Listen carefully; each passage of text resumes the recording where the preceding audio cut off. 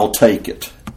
What kind of person would say that? What's yours is mine, and I'll take it. A sinful person. Oh, well, good. That could be a non-Western person. That could be a non-Western person. Yes, but we would say a robber, a thief, right? What's yours is mine, and I'll take it. What's mine is mine, and I'll keep it. What kind of person would say that? Selfish man. Oh, selfish, good. We might have a term. Non-charitable man. A non-charitable. What a good word. We might say an old term might be a miser, right? That was the term that came to my mind, a miser. All right, now it's going to get tricky, okay? What is the person that says, what's mine is yours, so I'll share it? A shareable person. Well, a shareable person, but what's mine is yours, so I'll share it. Well, the government. No, I think the government says what's yours is mine, and I'll take it. It almost sounds Christian, doesn't it? But what's missing if it says what's mine is yours, and I'll share it? Oh, wait, they're saying what's mine. What's mine is yours, and I'll share it. We would call that just a humanist, someone that someone that's kind at heart and wants to give, but something is missing in that phrase. A loving person. Well, it could be a giving person. So, what would the Christian phrase be? We have nothing of ourselves. Very close. What's mine is God's, so I'll share it. You see the difference there? That would be the Christian view. What's mine is God's, so I'll share it. I just want to leave that little thought with y'all before you head off to Sunday school when thinking about the Eighth Commandment. She always quizzes us and we always get it right. Oh, okay.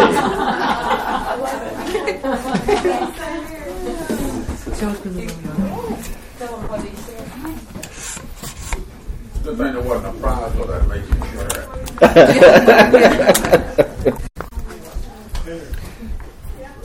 it. Well, serious. Had you ever thought about it that way? That what part of the commandment, what's mine, is God's, and I'll share it.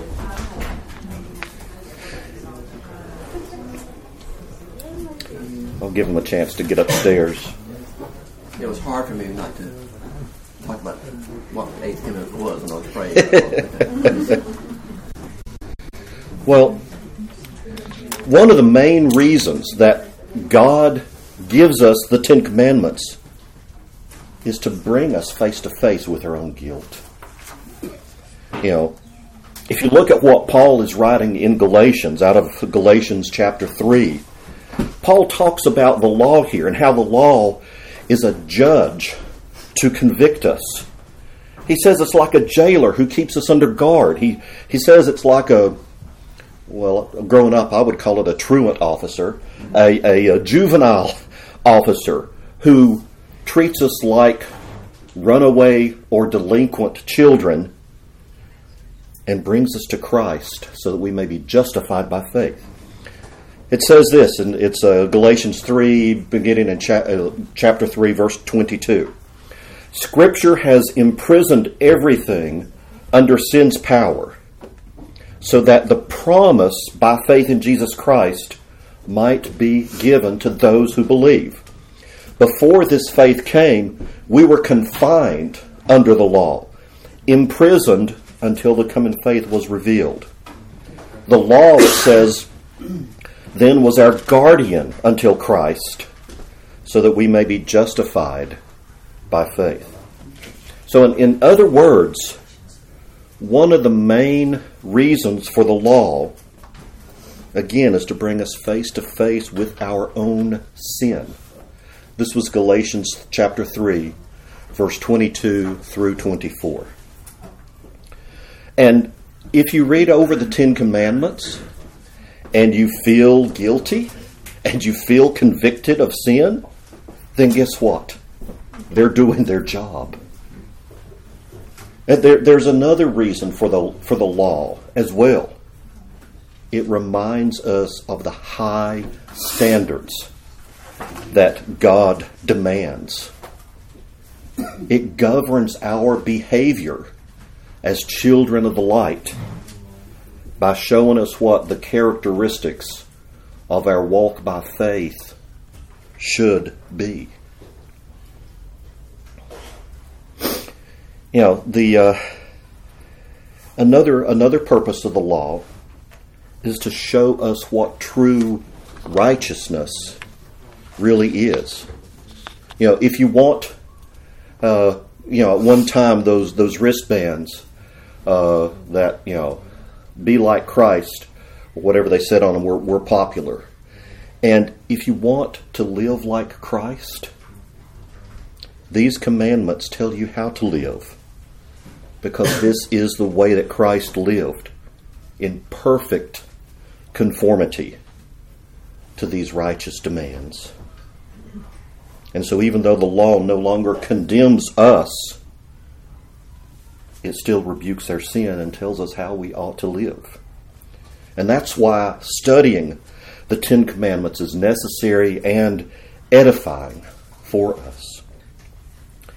So the eighth commandment, now found, we're kind of moving on to Exodus. So Exodus 20:15. And some verses say, "Thou shalt not steal." Mine, in a little bit more modern English, 3 words for this verse: do not steal. I was looking up some research. We could all memorize that one. We could, that one would be easy to memorize. And do you know that Americans shoplift $13 billion of merchandise every year? $13 billion gets stolen from stores, shoplifting. But we don't do any of that. We should be okay with this commandment, right? We don't steal. I've never robbed a bank. I've never stolen a car. I've never embezzled money. I think maybe we can say, finally, here is a commandment I can get behind with confidence and say, I have obeyed this one, God. You know that 90% of the evangelical Christians say that they have fully obeyed this commandment. 90%. You would think that's good, wouldn't you? But it's really not encouraging. What it shows is that the majority of Christians have forgotten what stealing really means. They're liars. It means they're liars. The truth is that theft is very pervasive at every level of society, not just American society, in all nations, throughout the world. And like everyone else, I think we're all in on it at times. And this commandment has profound implications or profound effects on every one of us. And it sets a standard, I think, higher than any of us can attain. To start off with, I want to lay a little bit of foundation work. When we say, do not steal, do you realize that this one commandment is the very foundation of a biblical view of economics? You're going, well, what does economics have to do with this commandment? This commandment establishes the right to private ownership. So it rules out taking other people's property. Really rules out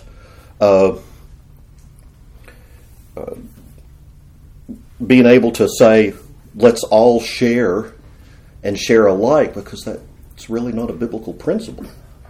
Listen to Deuteronomy. It talks about when you enter your neighbor's standing grain, you must not put your sickle to the neighbor's grain. Property is to be respected. That which belongs to your neighbor belongs to your neighbor. 2 Thessalonians. This is interesting. 2 Thessalonians 3, chapter 3, verse 10. It says, in fact, when we were with you, this is what we commanded you. If anyone isn't willing to work, he should not eat. For we hear there are some among you who walk irresponsibly, not working at all, but interfering with the work of others. Now we command and exhort such people by the Lord Jesus Christ, that we command and exhort such people to be quietly working, that they may eat their own food. So there's two principles here.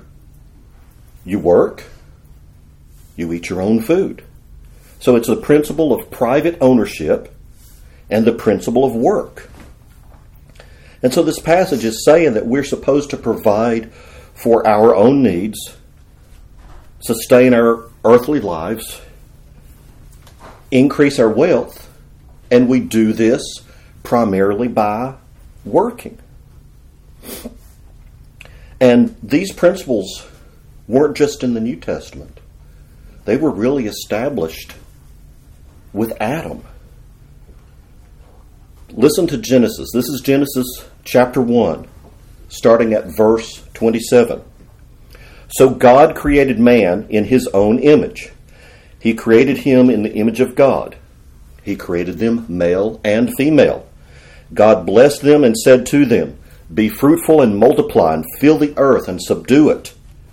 Rule the fish of the sea, the birds of the sky, and every creature that crawls on the earth.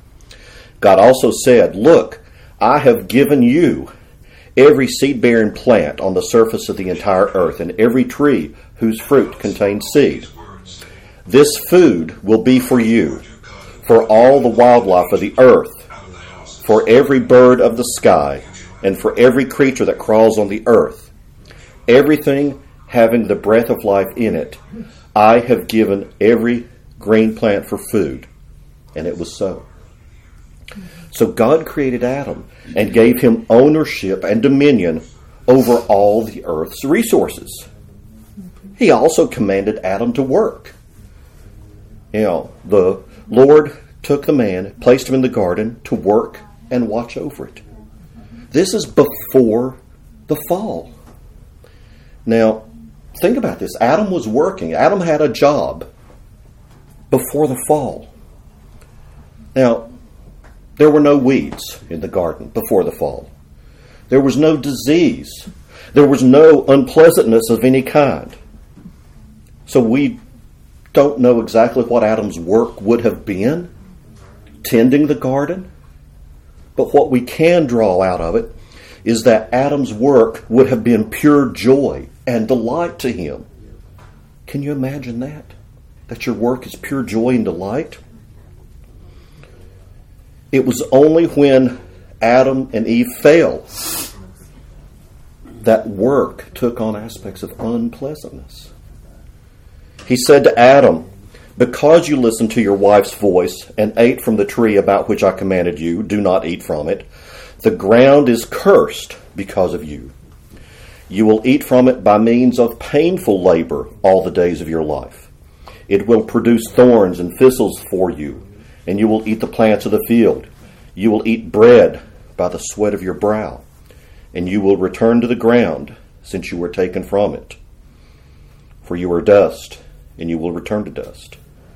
You see, the sheer joy of work was spoiled by the curse. Here's something that I think we don't realize. That work, when done faithfully, when done as unto the Lord, should be a source of great joy for us. Because why? You say, because that's the way God designed it in the beginning. And that's the way it should be in practice.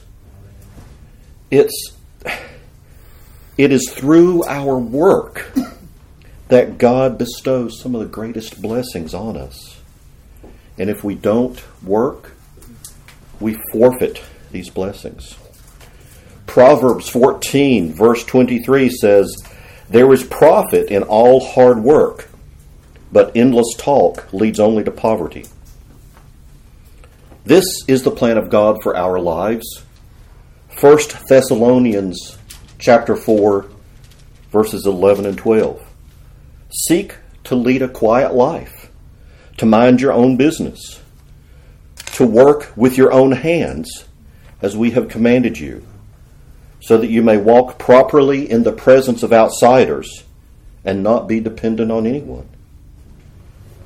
Work is the resource through which God gives us most of our material blessings in life. And this kind of ties into the fourth commandment. I hit on this a little bit. If you remember the fourth commandment, Exodus 20, I'm looking at verse 9 and 10. You are to labor 6 days and do all your work, but the seventh day is a Sabbath to the Lord your God.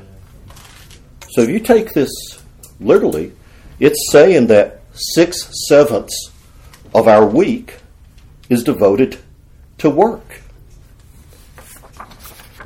If you want the highest happiness in life, according to Scripture, if you want to experience the Lord's richest earthly blessings, Scripture says you don't find that in the leisurely activities. You find that in blessing Him through your work. You don't find it through entertainment. You don't find it through any of the things that people in our culture today are desperately seeking to find pleasure in. You find it in devoting yourself to bringing glory to God through your work. But the trouble is, today, we think of work as drudgery, as chore. We think of it as the unpleasant side of life. I think it's one of those things that culture has flipped around. But the truth is, it's really the opposite. If you really want to be blessed by God, the way to do that is through work. Now, you're asking, what in the world does this have to do with the 8th commandment? I'll get to that in just a minute. Kind of thinking back to the 8th commandment, and here's where you'll start to see it tie in. I think that I'm going to start off by looking at 3 sins that really underlie the 8th commandment. 3 sins that kind of are beneath the 8th commandment. The first one is the sin of unbelief. People steal because they mistrust the goodness of divine providence. Think of the Israelites in the Old Testament. They spoke against God, saying, "Is God able to provide food for us in the wilderness?" Well, of course He was, but they did not trust God to be able to do that. We don't trust God enough to provide a table before us. Through the fruits of our own labor, we don't trust God. So people resort to stealing, to cheating, or some other dishonest means of providing for themselves at someone else's expense. Every theft is a failure to trust in God's provision. Therefore, if you flip it around the other way, keeping the 8th commandment is a practical exercise of our faith in God's providence, in God's provision. So the first one was the sin of unbelief as the foundation of stealing. The second one is greed, or some Bibles might call it covetousness. We allow ourselves to become sinfully displeased with what God has given us, and we covet, we're greedy for something that belongs to someone else. Colossians chapter 3:5 says that greed or covetousness is not just a little sin. It says it's a form of idolatry. It is supremely wicked. It's the root of all kind of evil. And yet, the sin of greed or covetousness is a foundation for stealing. A third one is the sin of laziness. Sloth would be a term. I don't know how many would be familiar with that. It's a love of idleness. It's a hatred of hard work. And all of these are really forms of wickedness. And we should not just think of them as character flaws. Judas, who betrayed Christ, was first and foremost a thief. You realize that? That's where it started. John chapter 6 verse 12 says that he was a thief in charge of the money bag, and he would steal part of it for himself. Look at the life of Judas to see the result of what is born out of the sin of stealing. So if we take this commandment seriously, then I do think it has implications for us in the area of our, if you think about this, in the area of our citizenship, our work ethic, this is where I'll tie in the work, and our stewardship. Think about our citizenship. To steal, to take something dishonestly or secretly which belongs to someone else, stealing is perhaps the fundamental breach of good citizenship in any country. It's universally recognized as a crime, and every nation has laws to prohibit stealing. What is stealing? Well, think about this. Stealing includes breaking into a home or a building to commit theft. Robbery would be taking property directly from someone else, using violence or intimidation. Larceny, taking something without permission and not returning it.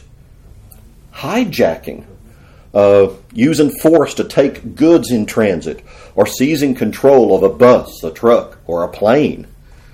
Shoplifting, as I've already mentioned, taking items from a store without paying for them. Pickpocketing, purse snatching. The term covers a wide range of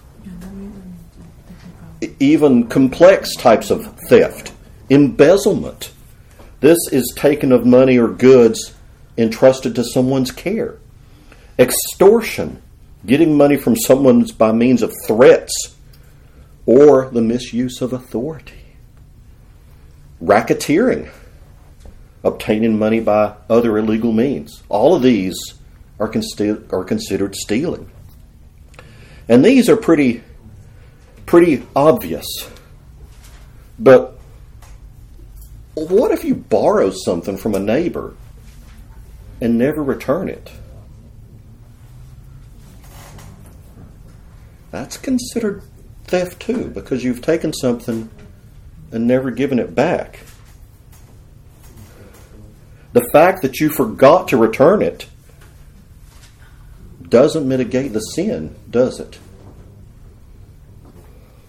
If you think so little of your neighbor's property that you would forget to return what you've borrowed, you realize you're simply revealing that you had the heart of a thief to begin with. Martin Luther said that we break the 8th commandment whenever we take advantage of our neighbor in any sort of dealing that results in a loss to him. We may think we're just doing good business because we came out on top. But if he's come out at a loss, we've really stolen. When the clerk at the checkout counter mistakenly gives you too much change or undercharges you for an item, you walk away feeling, well, that was the Lord's blessing on that, wasn't it? Hallelujah. If you knowingly allow yourself to benefit from such a transaction, you've violated the 8th commandment. that sin is just the same as if you had reached into the cash register and taken out that extra money for yourself in reality. If a merchant cheats a customer by overcharging or using dishonest scales, that's the sin of stealing. Amos, in chapter 8 of Amos, it condemns those who steal by skimping out on the measurement, by boosting the price, or by cheating with dishonest weights. All of this is a violation of the 8th commandment. There's a Norman Rockwell painting of I don't know how many years ago, but I remember seeing it. And it shows this woman buying a turkey. And it's on a scale. And you see the merchant, the meat vendor, has his thumb slightly pushing down on the scale to make it weigh more. And you see the woman with her finger trying to push up on the scale to make it weigh less. Both of those violating the 8th commandment. You know, think about this. Jesus condemned the money changers at the temple because they charged exorbitant rates for the sacrificial animals. They took unfair advantage of the people coming to worship, and they charged outrageous prices just because they could get away with it. And Jesus said what they were doing was morally undistinguishable from robbery. He described them as a den of thieves. This makes me think of the exorbitant prices I saw some people trying to sell generators for just a couple of weeks back in the midst of Hurricane Florence, trying to charge exorbitant prices in a desperate time of need. It's a violation of loving your neighbor. It's a violation of loving your neighbor, that's right. North Carolina alone, get this, state officials have received 500 complaints of price gouging, mostly against hotels and gas stations. Hotels were charging ridiculous rates for desperate people. People who cheat on their taxes are stealing from the government. I mean, Jesus said in Mark chapter 12, give back to Caesar the things that are Caesar's. Romans chapter 13 verse 7 says, pay your obligations to everyone. Taxes to those you owe taxes. Tolls to those you owe tolls. Respect to those you owe respect, and honor to those you owe honor. To not do that is stealing. And just before, this was Romans 13:7. And the verses before that, in 5 and 6, it says, therefore you must submit, not only because of wrath, but also because of your conscience. And for this reason you pay taxes, since the authorities are God's public servants, continually attending to their tasks. So it's saying you shouldn't pay your taxes out of fear of what the government might do. You should pay them for conscience sake. Do the right thing because it's the right thing to do. All of this is calling for us to be not casual, but meticulously honest with our money and our possessions. An employer should not take advantage of the people working for him by paying them less than they're worth. You know, companies should not be increasing their profit margin at the expense of employees. Jeremiah speaks to this. It's Jeremiah 22, verse 13 says, woe for the one who builds his palace through unrighteousness, his upper rooms through injustice, who makes his fellow man serve without pay and will not give him his wages. Wow, the scripture covers a lot of things, doesn't it? Luke chapter 10, verse 7, the worker is worthy of his wages. So again, the business or the employer that takes advantage of their employees is violating the 8th commandment. You know, Christians at all levels, as an employee, as an employer, as a business owner, ought to guard their reputation when it comes to matters such as this. Even, I would say, even don't skimp when it comes to leaving a tip at the restaurant. That's really a form of stealing as well. So that was the first category, citizenship. The second category, our work ethic. Ephesians chapter 4, verse 28 says, "The thief must no longer steal. Instead, he should do honest work with his hands so that he has something to share with anyone in need." In other words, work is the best remedy for someone who's prone to stealing. Paul is saying, stop stealing. Instead, work with your hands. Keep your hands busy. Do it so that you have something to give to those in need. Now, Scripture has a lot to say about our duty as believers in helping those in need. It says if we withhold from those truly in charity, then we are guilty of violating the 8th commandment. I'll touch on that just a little bit more. But it also says if someone's financial woes are simply because they're unwilling to work, that we're not to encourage that type of idleness with charity. The notion that society owes people benefits, whether they work or not, is really unbiblical. Scripture is quite clear that if someone is unwilling to work for a living, that they forfeit their right to even the most basic necessities of life. And I've got to be careful here because I'm not talking about people who are temporarily unemployed or facing legitimate needs. I'm really referring, and I think Scripture refers to those who have made a career out of being unemployed, have made it a life choice to look to other people or to look to the government for support. That attitude is the sin of stealing. They're taking that which they could earn if they're working. And if you are gainfully employed, our work ethic here, if you are gainfully employed, you owe it to your employer to give him an honest day's work, giving it your very best. If you have, I'll use my mother's term, a lackadaisical attitude, that would be what my mother would say. If you have a lackadaisical work ethic, if you're not applying yourself to be the very best that you can be in your work, you are robbing your employer. You are stealing from them.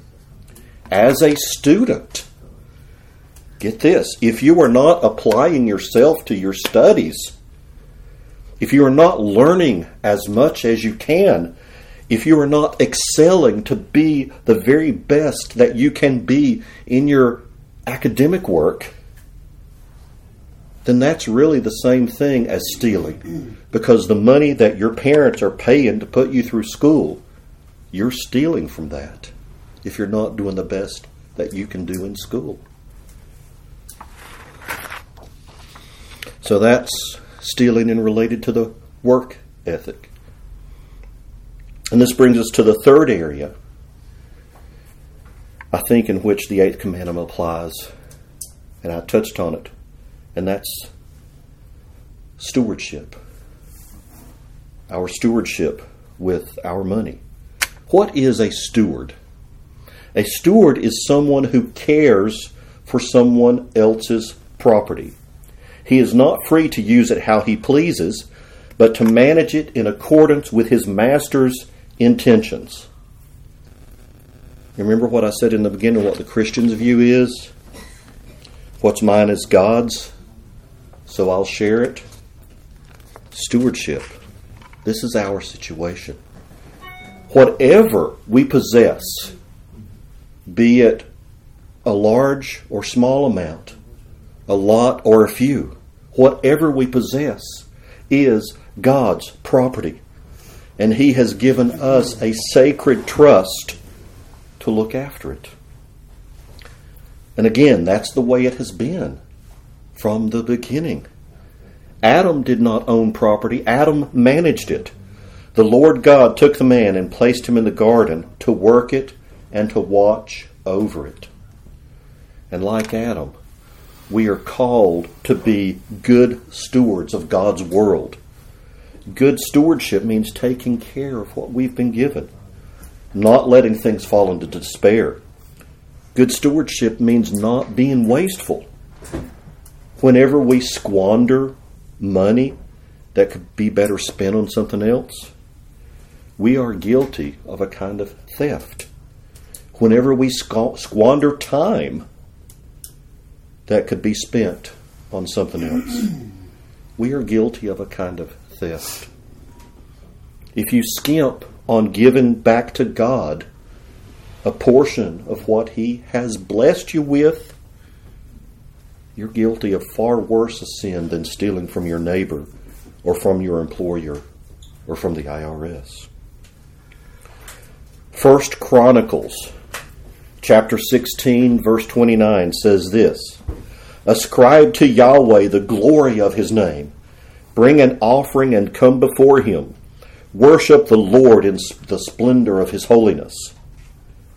So all of what we have, all that is who we are, all of what we are, we owe to God.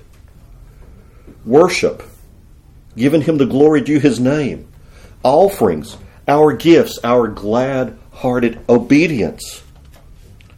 If we withhold any of that, we are robbing God.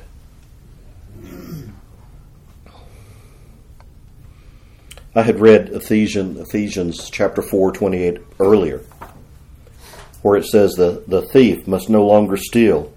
Instead, he must do honest work with his hands. And get this last phrase: so that he has something to share with anyone in need. We're supposed to be working with our hands so that we have extra resources to share with people. That is good stewardship. And again, I'll just hit a point here. Anyone in need really refers to people with valid, legitimate needs. Again, legitimate charity does not mean that we need to support people who are unwilling to work. But we have to be valid, or good stewardship means that we make wise decisions with the money that we do give. Good stewardship starts with meeting the needs of our family, really. Then it extends to the church, and then to the global work of the gospel, supporting ministries that are preaching, proclaiming the gospel. And it reaches out to the poor in our communities and around the world. That is good stewardship. That is keeping of the 8th commandment. Good stewardship is what God demands of us. And good stewardship is really the polar opposite of stealing. Think about it. Stealing is opposed to everything Christ stands for. It's the opposite of what we're called to do as Christians. As Christians, we are called to live and give generously. We do not work simply to satisfy our own desires, but to provide for others. If we spend all of our excess money, whatever it is, in leisure and pleasure, then we are stealing from those whom we ought to be helping, who have legitimate needs. And you see, this is the reason God has blessed us with abundance. Not so we can consume it ourselves, but so we can help those in need. Scripture says, give to Him and don't have a stingy heart when you give. And because of this, the Lord your God will bless you in all your work and in everything you do. That was out of Deuteronomy chapter 15, verse 10. So the consequences of such generosity, they last forever.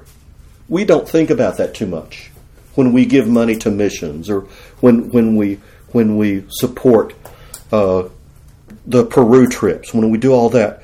I don't think we think about how that is going to impact forever. A.W. Tozer once said this. He said, any temporal possession can be turned into everlasting wealth.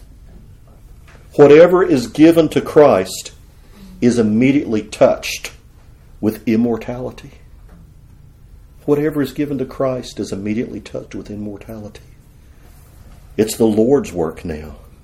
To put it another way, the only money that we can count on seeing again is the money we invest in the kingdom of God.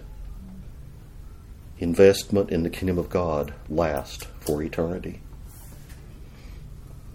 Jesus said, don't collect for yourselves treasures on earth, where moth and rust destroy, and where thieves break in and steal, but collect for yourselves treasures in heaven, where neither moth nor rust destroys, and where thieves don't break in and steal. For where your treasure is, there your heart is also. If we fail to make this investment, we're guilty of breaking the 8th commandment. You know, I said that the polar opposite of stealing is really giving. And I've also mentioned before that when you have a negative commandment, there's an implied positive aspect. And that's what we see here. The duty of giving is really implied in this 8th commandment, not to steal.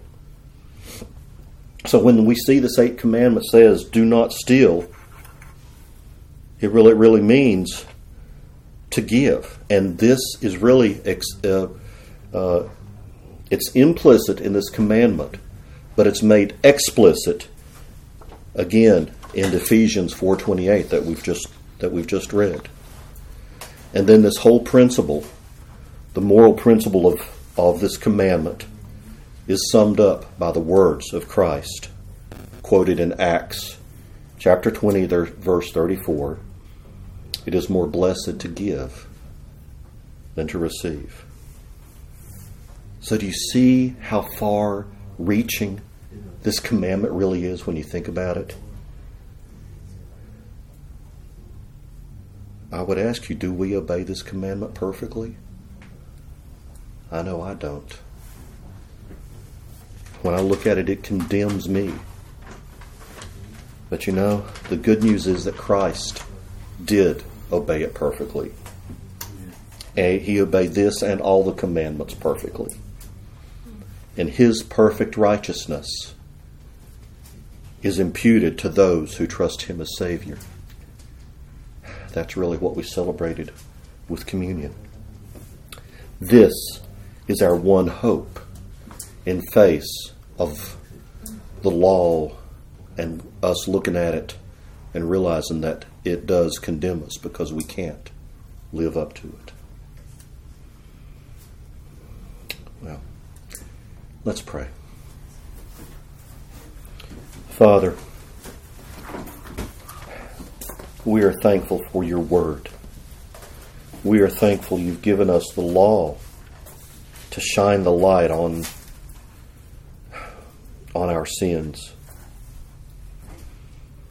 When we use the law to examine ourselves, we find ourselves guilty. And yet we are thankful, so thankful for Christ. Father, I pray that we would grow in our knowledge and understanding of what it means to live out the 8th commandment. Not just to not steal, but to give generously, to work with our hands, to honor you, to bring you glory through our work, to bring you glory through our citizenship, to bring you glory through our stewardship of what you have given us. And yet we acknowledge and know we can't do it without you. We pray and ask for your strength in walking this commandment out day by day. In your holy name, amen.